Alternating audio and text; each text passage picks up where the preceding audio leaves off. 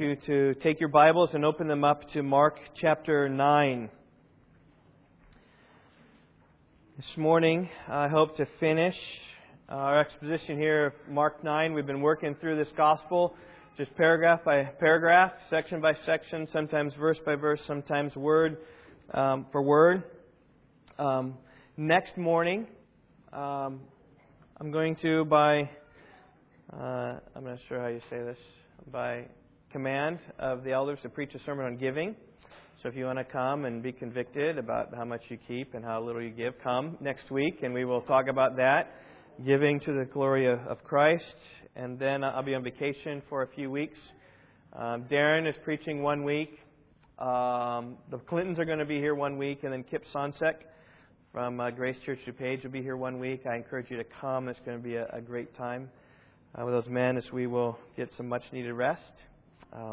We're looking forward to that. And I want to warn you before I read the text here this morning in Mark chapter 9 that these are some of the most difficult words in Mark for sure, and even in all of the Bible. They're difficult to understand, difficult to interpret, and even difficult to apply on several levels. Some levels just trying to figure out how to apply it, but on some levels it's even, we see the application and it's just hard to do.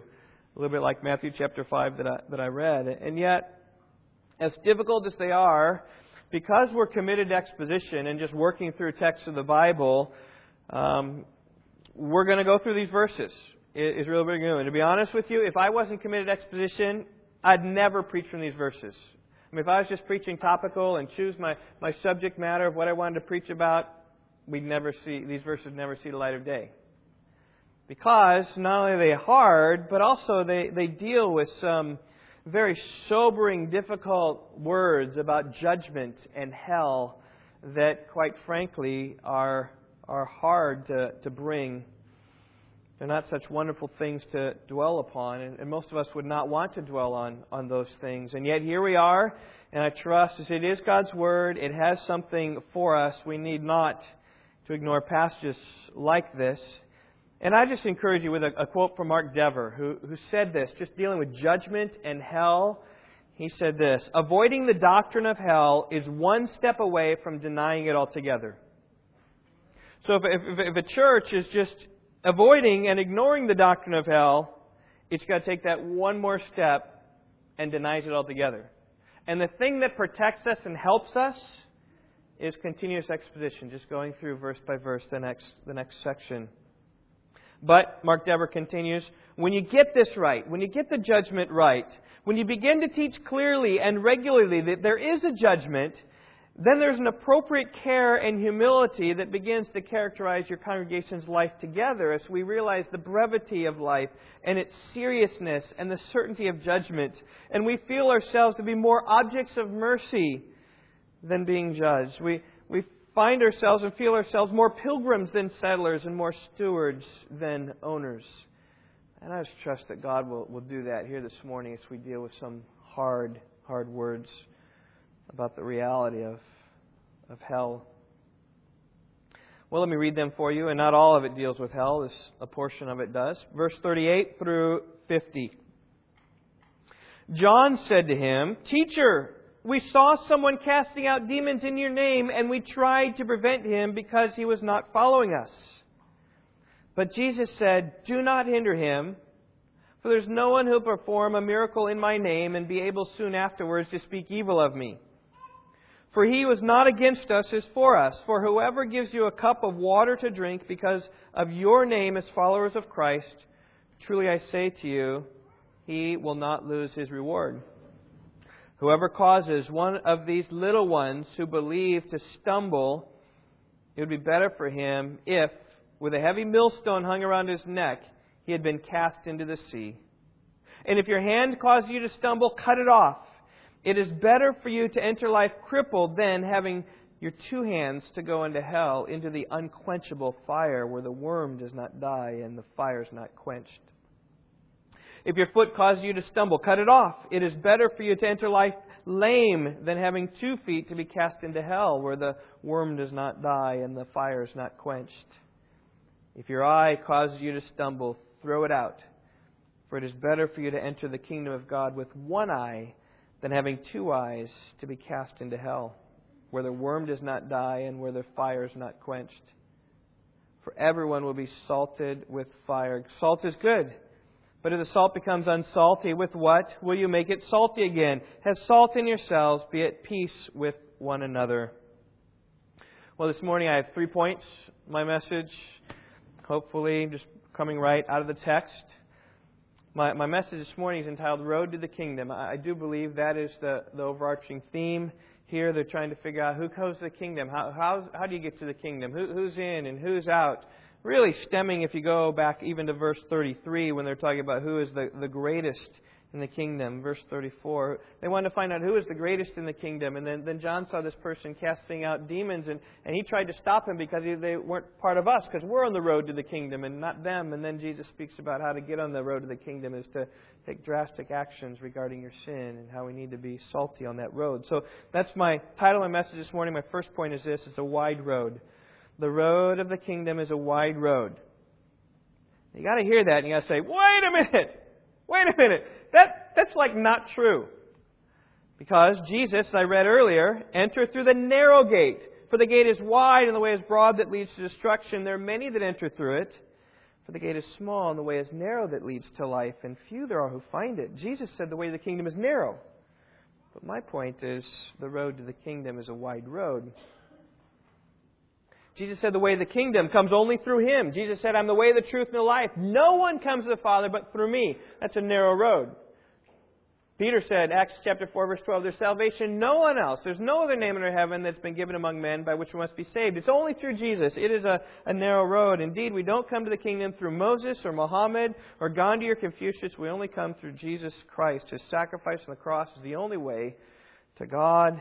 It's the only way we're going to enter. Indeed, the road to the kingdom is narrow. And that's the message the world needs to hear. Enter through the narrow gate. Believe in the Lord Jesus and you will be saved. Don't trust in your works. That's the narrow road to heaven. And yet, for the disciples of Christ to whom Jesus was speaking, here's our warning. We must not make the road too narrow. Because that's what Jesus was doing here. The world needs to hear that salvation is narrow. But we need to see that the gate of Jesus is wider than we may first think. Now, if you struggle with that concept, I'm kind of trying to rock your socks a little bit here. Just consider this, that Jesus, who's the same one who said that few will be in the kingdom, He's the same Jesus who said many will come from the east and the west to recline at the table of Abraham, Isaac, and Jacob in the kingdom of heaven. So is it few or is it many? Well, yes, it's few who are going to find that gate, but many are those who are going to actually find that small gate. So which is it? Is the road to the kingdom wide or is the road to the kingdom narrow? What's the answer? Yes, is the answer. It depends really what perspective you're taking. And here in our text we see Jesus speaking with the disciples saying that the road to the kingdom is wide. That's what verse 38 is. John said to him, Teacher, we saw someone casting out demons in your name, and we tried to prevent him because he was not following us. Let's just stop there for a little bit and really think about this. This question kind of comes out of the blue. Jesus had just spoken about who is the greatest. Whoever receives a child in my name is the greatest, caring for the weak. And then John talks about casting out demons and trying to prevent him. Why did he do that? Well, maybe John was convicted that I'm wrong and I need to change the subject. You ever done that? There's some kind of subject that's talking about. He said, I don't want to talk about that. And so he changes. Maybe John's doing the old switcheroo, change the topic. Maybe John was convicted and wanted Jesus' perspective. Maybe it's even coming about this whole in Jesus' name, because Jesus said in verse 37, whoever receives one child like this in my name receives me. And then John said, oh, well, there was someone casting out demons in your name. And so asking about this name, and maybe he was curious. We don't know why, but some of those might be reasons. But we do know a bit about this man who was casting out demons. He wasn't one of the 12 disciples. He was using the name of Jesus. He was speaking with Jesus' authority, even though he wasn't given permission to do so. And he was having success. The demons were coming out. We saw someone casting out demons in your name. They were coming out. This man was having success. Unlike the disciples. Remember when Jesus and John and Peter and James were on the Mount of Transfiguration down below, the 9 disciples were trying to cast out the demons. They couldn't. But here's this man, not part of our clan. He's casting out demons in your name. And this man wasn't some would-be exorcist like the sons of Sceva, Jewish brothers who tried to invoke the name of Jesus and ended up being overcome by the evil spirit they tried to cast out. No, this man was casting out demons and having a successful ministry and doing well. And somehow it appears he was a believer in Christ. Maybe he'd heard Jesus speak and believed. He just didn't have a relationship with the disciples. And the disciples, as a result, tried to prevent him. That's right. We tried to prevent him. It wasn't just John. It was the other disciples saying, hey, you're not part of us. And see, the whole rub was not so much Jesus' name as that they're not part of us. We're here and we've got the truth. And they're there and they don't have the truth. So he tried to prevent him. It's so John, right? John was called in Mark chapter 3, verse 17, the son of thunder. And at one time when the Jews didn't receive the message of Jesus, he said, oh, can we command fire to come down out of heaven and consume them? I mean, he's just a fiery guy. Eventually changed to be the apostle of love, but he was a fiery guy who didn't want these people involved. And he was jealous for the ministry of Jesus, wanted to lift up and uphold the ministry of Jesus, just like Eldad and Medad. Remember them? These were two guys prophesying in the camp. The story is told in Numbers chapter 11. And the Spirit of God rested upon them and they prophesied. And people discovered about that. And they brought message to Joshua. Joshua then brought message to Moses and said, Moses, Moses, my Lord, restrain them. Because after all, the truth only comes through you, Moses. It doesn't come through them. And you remember Moses' response? Moses responded with grace. He said this, Numbers 11:29. Are you jealous for my sake? Would that all the Lord's people were prophets, that the Lord would put His Spirit upon them. Moses was the most humble of all men. It says that in the next chapter, chapter 12, verse 3. But he said, would that all God's people were prophets. It's wonderful that they're prophesying. And Jesus really responds the same way. Why stop someone whom the Lord is using? And that's what Jesus is saying. You don't need to stop someone whom the Lord is using. And that's what Jesus said, verse 39. Do not hinder Him. For there is no one who perform a miracle in my name and be able soon afterwards to speak evil of me. For he who is not against us is for us. In other words, Jesus is saying the road to heaven is a bit more broad than you think. You think that the only way to the kingdom is through you, disciples. But God's bigger than that. God's bigger than you 12 disciples. Or as I've said, the road to the kingdom is a wide road. And how appropriate this message was for John, who thought it was only his way with Jesus was the only way. But this man, through Jesus, was the way as well. I'm reminded of the story of the Christians who arrived their first day in heaven. They were greeted by angels and escorted by angels quickly into this elevator. And the elevator started going up. Floor 1, floor 2, floor 3. And these Christians were really excited about what was happening and about to see Jesus face to face. And really encouraged and thinking about what's it going to be like. And they're talking and it ascends 4, 5, 6. The elevator keeps going up and they're really excited about it. And as soon as they reached about the 7th floor, the angel said, shh. And the room went down. 7, 8, 9. And then the angel said, okay, it's okay. You can talk again. And they're like, what was that about? Why'd you tell us to be quiet? And he said, because the Baptists are on the 8th floor and they think they're the only ones here.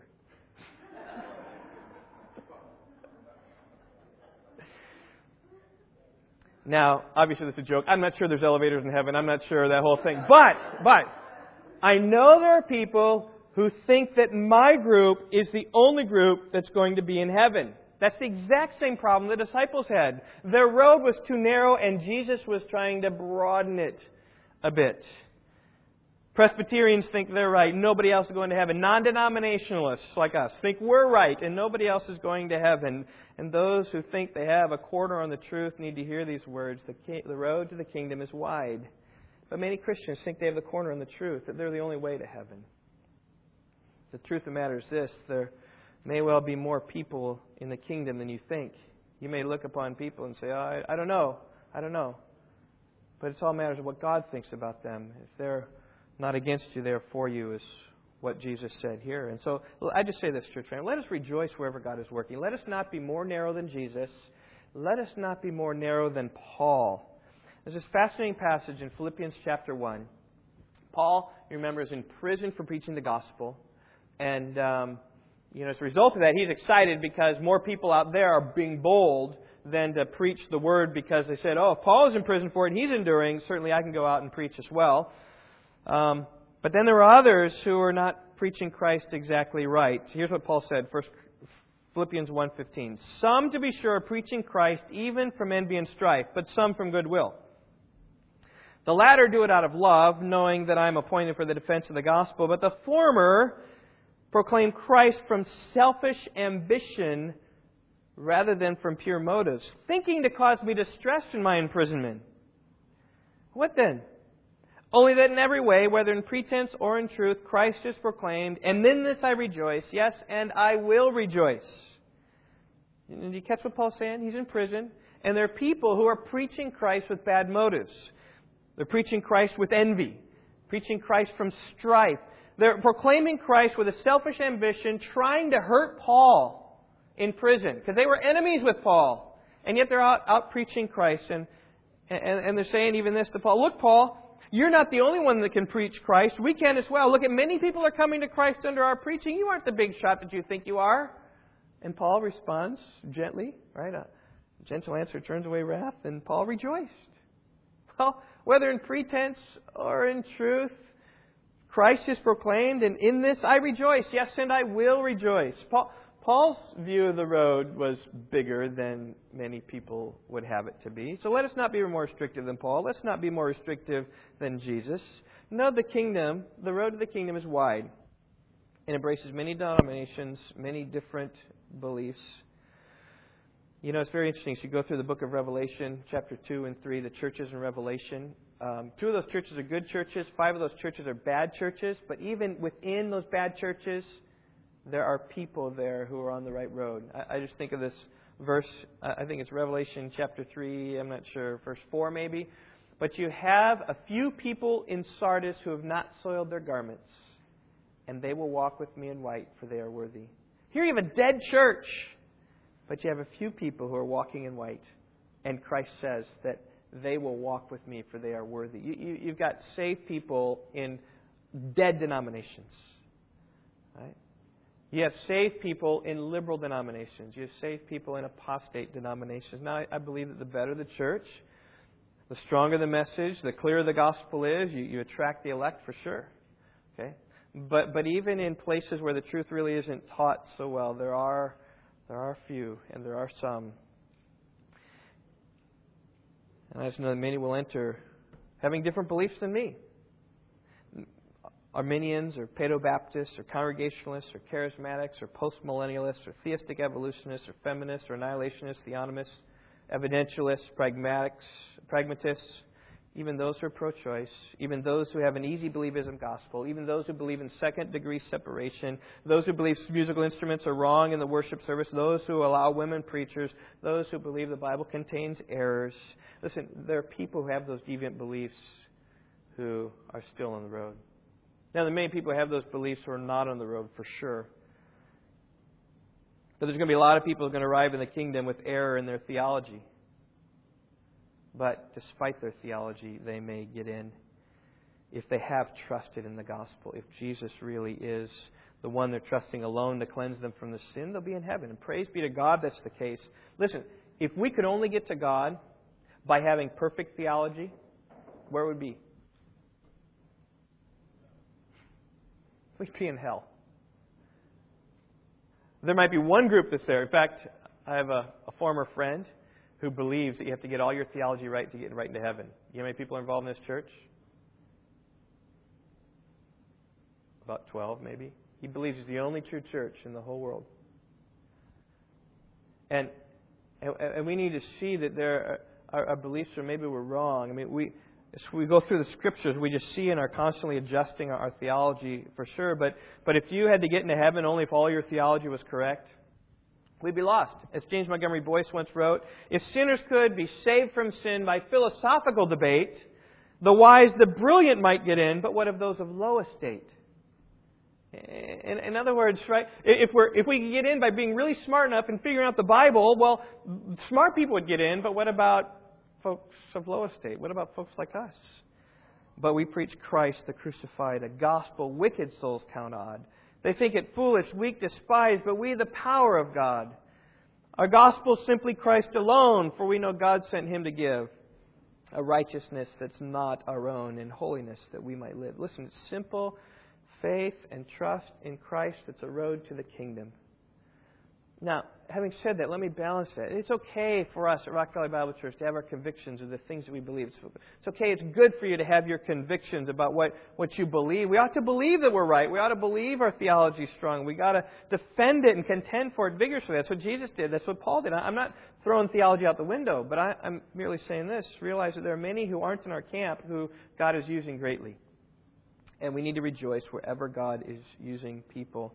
And there are many people who disagree with us on various issues, nevertheless believing in the saving gospel of Jesus Christ, and that's what we must rejoice in. And must rejoice in every little thing done for Christ. That's what verse 41 is talking about. For whoever gives you a cup of water to drink because of your name as followers of Christ, truly I say to you, he will not lose his reward. Even a cup of cold water to refresh the souls of those going out to proclaim His name will be rewarded. It's the little gifts even to spread the gospel. We need to rejoice at that. Listen, God will sort it out in the end. We just simply need to rejoice when the gospel's clear. And we need to pray for other churches, as I have done. We need to rejoice when a church just next to us flourishes because the gospel is flourishing. Let us not think that Rock Valley Bible Church is the kingdom of kingdoms, the only road to God. It's wider than we may think. Well, the road to the kingdom is a wide road. Second point, the road to the kingdom is a difficult road. This is where things are hard, right? Verse 42, whoever causes one of these little ones who believe to stumble, it would be better for him if, with a heavy millstone hung around his neck, he had been cast into the sea. If your hand causes you to stumble, cut it off. It's better for you to enter life crippled than having two hands to go into hell, into the unquenchable fire. And verse 44 isn't in some of your Bibles. It's in some Bibles. It's a textual variant in the original Greek manuscripts. We won't get into that. I'll just read it. Where the worm does not die and the fire is not quenched. If your foot causes you to stumble, cut it off. It's better for you to enter life lame than having your 2 feet and be cast into hell, where the worm does not die and the fire is not quenched. If your eye causes you to stumble, throw it out, for it is better for you to enter the kingdom of God with one eye than having 2 eyes to be cast into hell, where the worm does not die and the fire is not quenched. Now, a key word in these verses here is the word stumble. Scandalon, where we get the Greek word scandal. It may mean, in some sense, you're stumbling like you're walking along, you stumble over a rock, or you stumble over a log, or something like that. You trip on your shoelaces.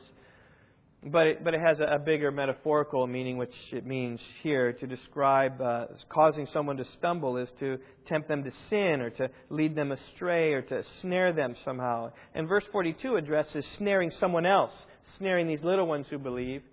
And verses 43 through 48 are talking about being snared yourself. So that's why I say that it's a key word of snaring people, trapping people, causing them to be a stumbling block. And the context here is dealing with those whom we disagree, like those who aren't in our camp. I think that's the primary application here, verse 48, when you cause a little one who believed to stumble. It'd be better for him for a heavy millstone to be hung around his neck and be cast in the sea. So Jesus gives us a picture. He gives a picture of an awful death. In ancient Israel, they used a millstone to grind their wheat. This was essentially a big, flat stone that could be set upon another stone and then turned around a crank. It's got you can put a post through the middle and you can turn this stone around. So stone upon stone going like this would crush the wheat there and form the wheat into flour. Now they had 2 sizes of these stones. One was like a personal size and one was like a super size, right? McDonald's didn't get that idea from nowhere. The personal size is a small one enough for people to push around and to be able to push to turn the stone around. Now a large one, however, you need a donkey or beast of burden to turn that thing because it was so big. And this is talking about the larger the size, several feet in diameter, which is huge and heavy to lift. Right? Take 20 men maybe to lift this thing. Makes the imagery all the more horrible. Can you imagine being taken to the dock on a lake and having this flat stone somehow slipped over your head like a necklace the stone that takes many men to lift. It comes right over you and is here like this, and somehow you're secured to the stone, and then they give you a little push in the lake. And I'm telling you, you've just breathed your last. There's no way you're going to get out of that thing. You'll probably tumble head first down into the ground, and you'll be there in 10 minutes. You'll be done. Like 10 minutes, you'll be drowning, suffocating to death. And Jesus intensely wants us to see that it is a gruesome death. But that gruesome death is to be preferred over causing a little one who believed to stumble. This goes back a little bit last week to verse 37. Whoever receives a child like this in my name receives me. And whoever receives me does not receive me, but him who sent me. There's the idea of just even a child, a weak one, and how important it is to receive such a child like that. And Jesus here, I think He's referring to, though, a young believer, because He explicitly mentions here in verse 41, verse 42, the one who believe in me to stumble. I think He's talking about a young believer. Now, that could be young in age, or it could be young in belief. This could be talking about a 50-year-old who just comes to faith in Christ. You need to be sensitive to people who just come to Christ, I think is what He's saying here. Don't cause them to stumble. Don't snare them or entice them in any way. You don't want to lead them astray. And so I think in some regards you need to be careful towards those who disagree with you. If they're a little one, you need to deal with them with care and compassion. You don't need to crush little ones upon the head for any little thing that they say wrong. You need to gently come alongside of them. Now, if they are a false teacher, obviously reprove them, rebuke them, exhort them, refute them strongly and with full gusto. But if they are a young believer and simply misguided, win them. Don't crush them. Remember Priscilla and Aquila? When they encountered Apollos. Apollos was mighty in the Scriptures. He was fervent in spirit, but he was only familiar with John's ministry. And he was preaching about John the Baptist, preaching repentance and preaching it strong and clear. He wasn't aware of Jesus' ministry. And so Priscilla and Aquila tactfully took this man aside and demonstrated and explained to him the way of God more accurately with respect to Jesus. As a result of that, then Apollos learned from them and went out and powerfully refuted the Jews in public, demonstrating by the Scriptures that Jesus was the Christ. I mean, here was a young one who believed in me. He had strength, but he was just misguided. And they guided him a right way. And so if a young believer says a few strange things, because theology hasn't read there, he hasn't read Wayne Grudem's systematic theology yet, that's okay. Be patient and let some bad things be said. And come alongside of them and help them. Consider who's saying it. They may be sincere, but they may be uninformed, and be patient with them and help inform them at a proper time to grow, and don't just crush them. And certainly there are lots of other applications here in terms of talking about causing a little one who believes in me to stumble. I'm certainly talking about children probably. Let's not cause children of this church by our example or by the things we say, who are open and willing and profess some faith and belief and trust in Jesus. Let's not so live that leads them at the end of the day to say, Rockefeller Bible Church, hypocrites, I'm done with you. Let's not lead them into sin. Maybe new believers, young believers oftentimes come out of a life of sin. Maybe they're not mature enough to understand and embrace the freedoms that other more mature believers can face. They need a pure way. So let's help young believers in a pure way, in a right way. Let's not cause them to sin. Let's not be a stumbling block for them, because the consequences are just awful for you. And look at how Jesus argues. I love this. And this is what we'll look at next week when we talk about giving. It's the best thing for you. It's more blessed to give than to receive, right? It's a blessing to you. It's good for you. And Jesus says, good for you if you don't cause one of these little ones to stumble. Because if you do, look at how bad it's going to be. So stay away from that. But beyond enticing others to sin, we may also bring ourselves down. That's what verses 43 to 48 are about. Jesus again presents a horrible image. Self-amputation. He pictures you chopping off your hand. Just chopping it off. He pictures you chopping off your foot. He pictures you gouging your eye out for the sake of Christ. And He presents these things, by the way, as the more preferable option to Gehenna and hell. If your hand or foot or eye cause you to stumble, this is what he says in every single verse, verses 43 to 48, then cut it off. It's better for you to enter life without your hand, your foot, or your eye being crippled, lamed, or blind, than having them to be cast into hell, into the unquenchable fire where the worm does not die and the fire is not quenched. Now, I know that children here can understand that language. I do remember one time, I forget whether it was Chrissa or whether it was, I think it was Stephanie.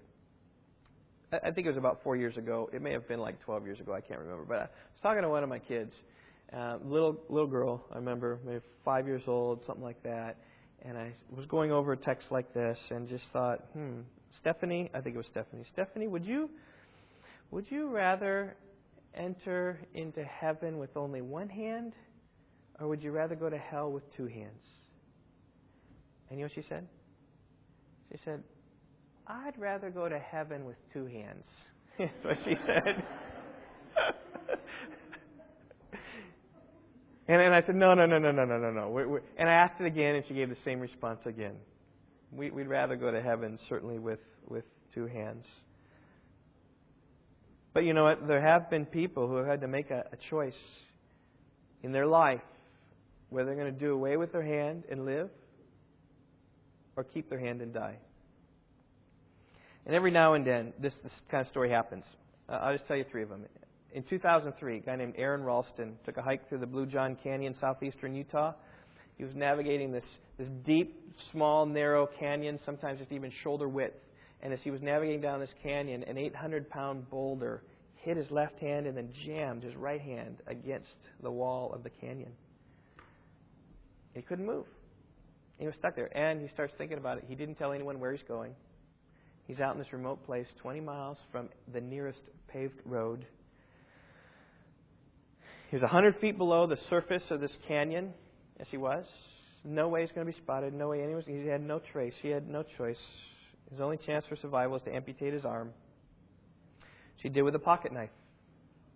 He took it out, cut off his right arm, and then fighting shock, he climbed out of that canyon, walked 7 miles to where his car was, climbed up this 800-foot embankment to the trailhead where his truck was parked, and finally found safety. Aaron Ralston lost his arm, but saved his life. That was 2003. Another one, 2007, Samson Parker, harvesting corn in South Carolina. At one point, the stalks of corn in this machine, I don't know exactly where it was. He was out in the field someplace, out, nobody was around for miles. Some of the stalks of corn got stuck in a set of rollers, right? So sure enough, he puts his hand in there to try to get the rollers off, and his glove catches, his hand catches, and he's in the machine. As he tried to get out, it even sucked him further in. Somehow he could stop. He found this metal, whatever, bar or screwdriver or something like that. And he stopped the cogs of the wheel and tried to get it out. And he was in there, I think, I'm not sure, I think he was there for an hour yelling, but nobody could hear him. And then suddenly this machine, which was still going and trying to go, was heating up and had started a fire.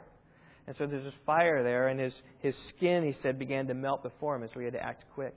And what he did was his skin was just kind of falling off. He cut all around and then dropped and fell to break his arm so he could go and finally find a place of safety. As soon as he left, the tire exploded, and he kind of pushed him away, so he was saved just in the nick of time. Samson Parker lost an arm, but he saved a life. Well, just a year ago, John Hutt, 61-year-old retired logger from Colorado, had gone to the woods by himself to get some firewood for him. And at one point, his 6-ton trailer slipped somehow and landed on his foot and trapped his foot. And so he's trapped there, and he couldn't move. His cell phone's in the truck. He didn't tell his wife where he's going. He just went out. Who knows how long it's going to be. He's there bleeding. He's trapped. He doesn't know what to do. He cuts away this pocket knife. He cuts away his boot, and he sees how his toes are just smashed and done. And I'm not sure if his life was totally at stake, but he knew he had to cut off his toes. And so he cut them off. He said this, "It hurt so bad, I'd cut for a while, and then I had to rest." But you never know what could have happened. He lost his toes, but saved his life, did John Hutt. Each of these men took drastic actions to save their life. They saw the danger of their circumstances. They knew there's no other way to live but to cut off a part of their body, and so they did, and so they lived. And Jesus says, listen, you may very well be in the same predicament. Our lives are in danger. We're headed to hell, a horrible place where the worm does not die, where the fire is not quenched. And it may be that your body members are bringing you there. It may be that the only way out to reach the kingdom is take some radical action, and like cutting off a limb. Now, all the commentators are with Stephanie on this one, all right? They want to enter heaven with 2 hands and with 2 eyes and with 2 feet. And in fact, all commentators would agree that this is not literal. Jesus isn't wanting one-eyed, one-footed, one-armed creatures to be walking around the church. Can you imagine that? And I think here's why. Is if I was one-handed, right, and one-footed and one-eyed, do you think I could still sin? Do you think if I gouged out both eyes and both hands and both feet, I could still sin? I could. See, those are just external body parts that merely help and aid in sin. But still, the source of sin is the heart. We're sinners at heart, and still the lust of the heart is there. We can sin very well apart from our hands and our feet and our eyes. But what Jesus is saying is He's saying take radical action. If it meant chop your hand and that would solve your sin problem and get to heaven, we'd chop our hands off.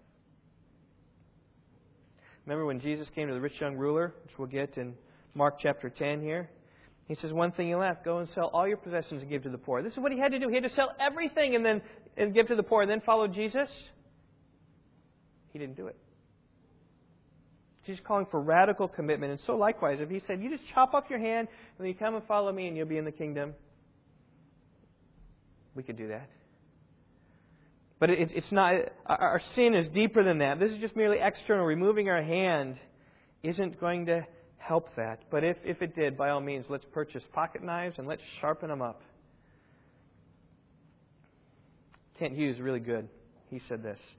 What Jesus is calling for is not physical mutilation, but spiritual mortification, the cutting off of harmful practices from one's life. The hand, the foot, and the eye encompass the totality of life.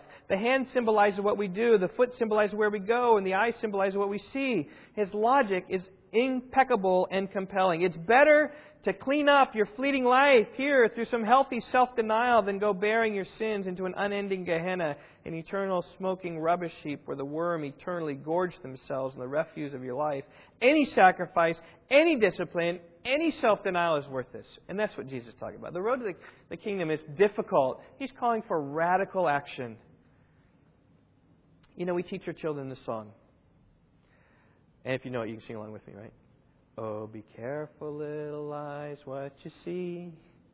Oh, be careful, little eyes, what you see. For your Father up above is looking down in love. So be careful, little eyes, what you see. Oh, be careful, little hands, what you do. Oh, be careful, little hands, what you do. For your Father up above is looking down in love. So be careful, little hands, what you do. Everyone, if you haven't learned it from now, you can. Oh, be careful, little feet, where you go. Oh, be careful, little feet, where you go. For your Father up above is looking down in love. So be careful, little feet, where you go. We know all about that, right? That's what Jesus is saying here. He's looking down with love. Jesus isn't saying these words to condemn. He's saying them to persuade. Your Father's looking in love. This is the best thing for you, to look out what your feet are doing. And we teach this to our children. But do we teach ourselves? Do we look at what our hands are doing? Do we look at what our feet are doing? Do we look at what our eyes are seeing? Can we say like Job, I've made a covenant with my eyes not to gaze upon a virgin? Can we do with what Paul says, whatever your hand does, do it with all your might and diligence, serving the Lord, Do we believe with John Owen that we ought to make it our business all of our days to mortify the indwelling power of sin? God calls us to deal radically with our sin. Don't let it run amok.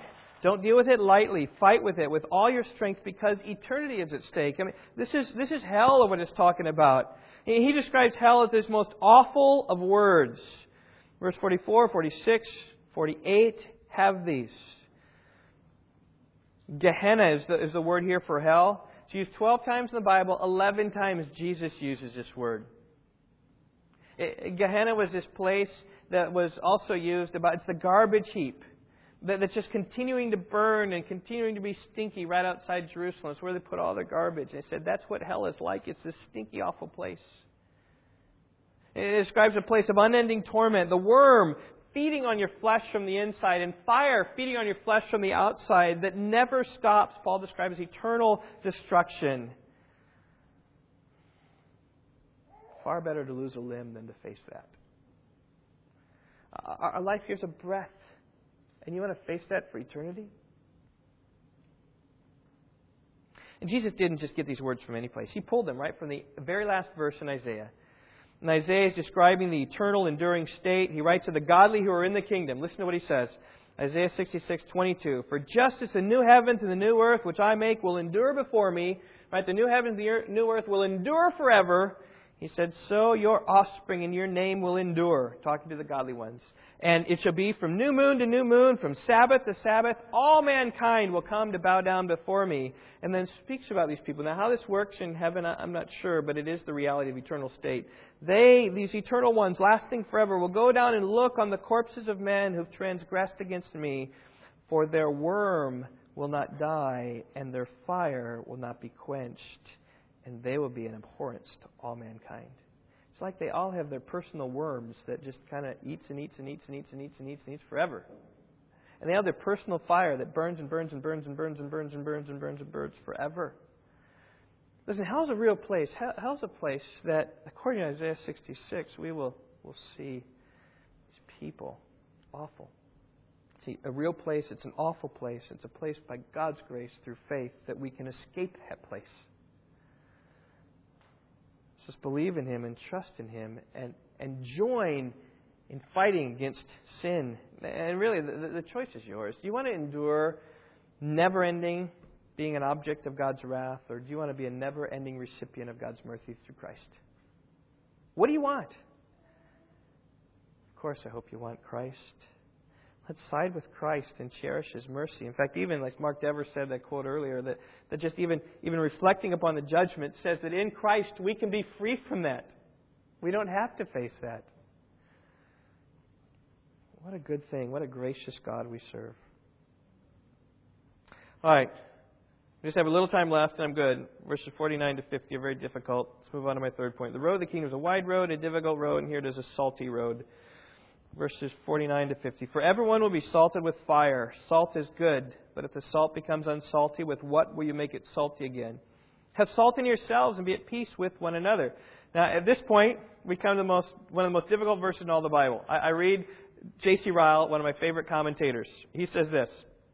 Verse 49 appears to baffle all the commentators. What it means that everyone will be salted with fire. The true meaning of these words and their connection with the context are problems which seem not yet to be solved.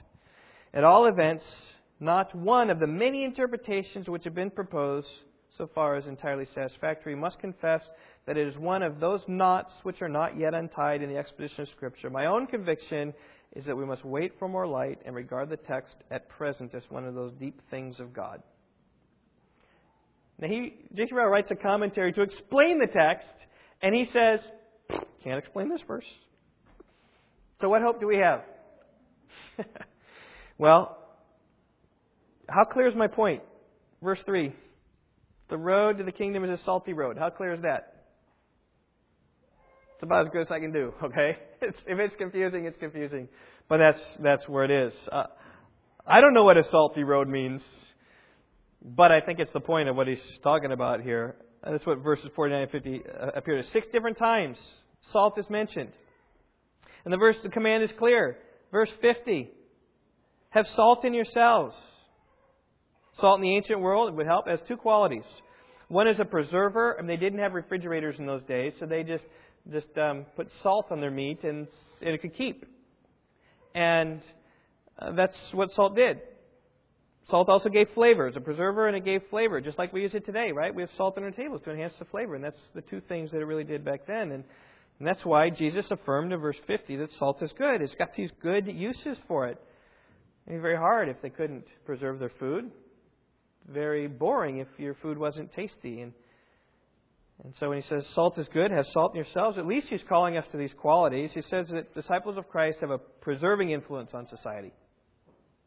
Christians are the ones who start the schools, believing that knowledge will lead to a knowledge of God. Christians are the one who starts hospitals, believing that every soul is precious in God's sight. We're the one that preserves life and directs people to the Lord. So I just encourage you to do that, right? Champion life. Seek to direct people to the Lord. Seek to educate people. And don't lose a heart for people. In verse 50, Jesus speaks about salt which becomes unsalty. Now, we don't have worthless salt so much in our day and age. I mean, the salt that goes in your cabinet pretty much stays there. Maybe it gets wet, but you could theoretically get that out. But salt down by the Dead Sea can be mixed with a gypsum down there, and it becomes worthless because it comes mixed with that and it's diluted and it's nothing. It's just as good as gravel at that point. So the salt can become bad. Our preserving influence can grow stale. That's why we need to be on fire for Christ. We also need to be the flavor of life. Our lives ought to be a blessing to others, so live a life of blessing, right? Speak truth. Speak kindness. Show kindness. Have joy. Give love. In fact, that's where the whole text is ending. If you look at verse 50, it says, be at peace with one another. That comes back to their argument in verse 34 about discussing about which one was the greatest. He's saying you got this salt, it's going to help you at living at peace with one another. And so I think there's this connection between being a flavor of life and being salty there as well. And how verse 49 fits into it, I don't know. There's the discussion. Who's the everyone? Is the everyone Christians who are going to be salted through fire, going to be refined through the firing process, through the refining process of trials? Maybe. Is the everyone there just everyone in the world who's going to be salted with judgment? Is that what it's talking about? Or is it talking about believers and non-believers just going to be salted in death somehow? I have no idea. And I'm not going to say that I do. I just think that we need to be on this salty road that seeks peace with one another and has an influence. One of the things about salt is that you can't be oblivious to it. I mean, if it touches you, if you taste salt, it's like, oh, I tasted that. If salt gets in your eye, it's pretty nasty. Right? It's making this response. So I think we just need to be people who make some kind of response, not a bad response, salt, a good response that ultimately ends up in godliness and peace with one another. That's as good as I can do, and I'll trust the Lord with that. But the other points are clear. It's wider maybe than we think, the road to heaven. It's more difficult maybe than we think, and it's saltier than we may think. So let's pray. Father, I am thankful for your grace to us, that you've made many things in Scripture clear, and even difficult passages like this. God, at least we have a chance, an opportunity to take a good shot at it. And I pray, Lord, that you would teach us this balance between being narrow enough for Christ and yet being not too narrow. Really, God, I pray here at Rock Valley Bible Church you would teach us where that balance is in those areas where people disagree, or how to treat people who would deny clear doctrines of the Bible, and yet seemingly you use them. I thank you that you use people who get things wrong, because that's the only way that you'd ever use me. It's the only way you'd ever use any of us. And Father, may we come to grips with the extent to which we need to fight against our sin. Convict us where we're haphazard, lackadaisical. Give us a military wartime mentality that seeks to fight. God, eternity is at stake and our souls are at stake. Help us, O Lord, by your strength to be perfect, even as our Heavenly Father is perfect. We can only do that through the power of Christ. So help us to cast aside sin. And then help us, O Lord, to be at peace with one another. God, to live here at Rock Valley Bible Church in love with one another. I pray even for our fellowship time, as it's a time to really be with one another and to know each other and to find out ways to serve one another. I pray, oh Lord, that you'd help guide this time, just even coming up here in 5 minutes. God, that we'd be known for our love for one another and our peace with one another. Father, because we long for the glory of Jesus. And so we give these truths up to you, and I'll pray in Jesus' name saying, Amen.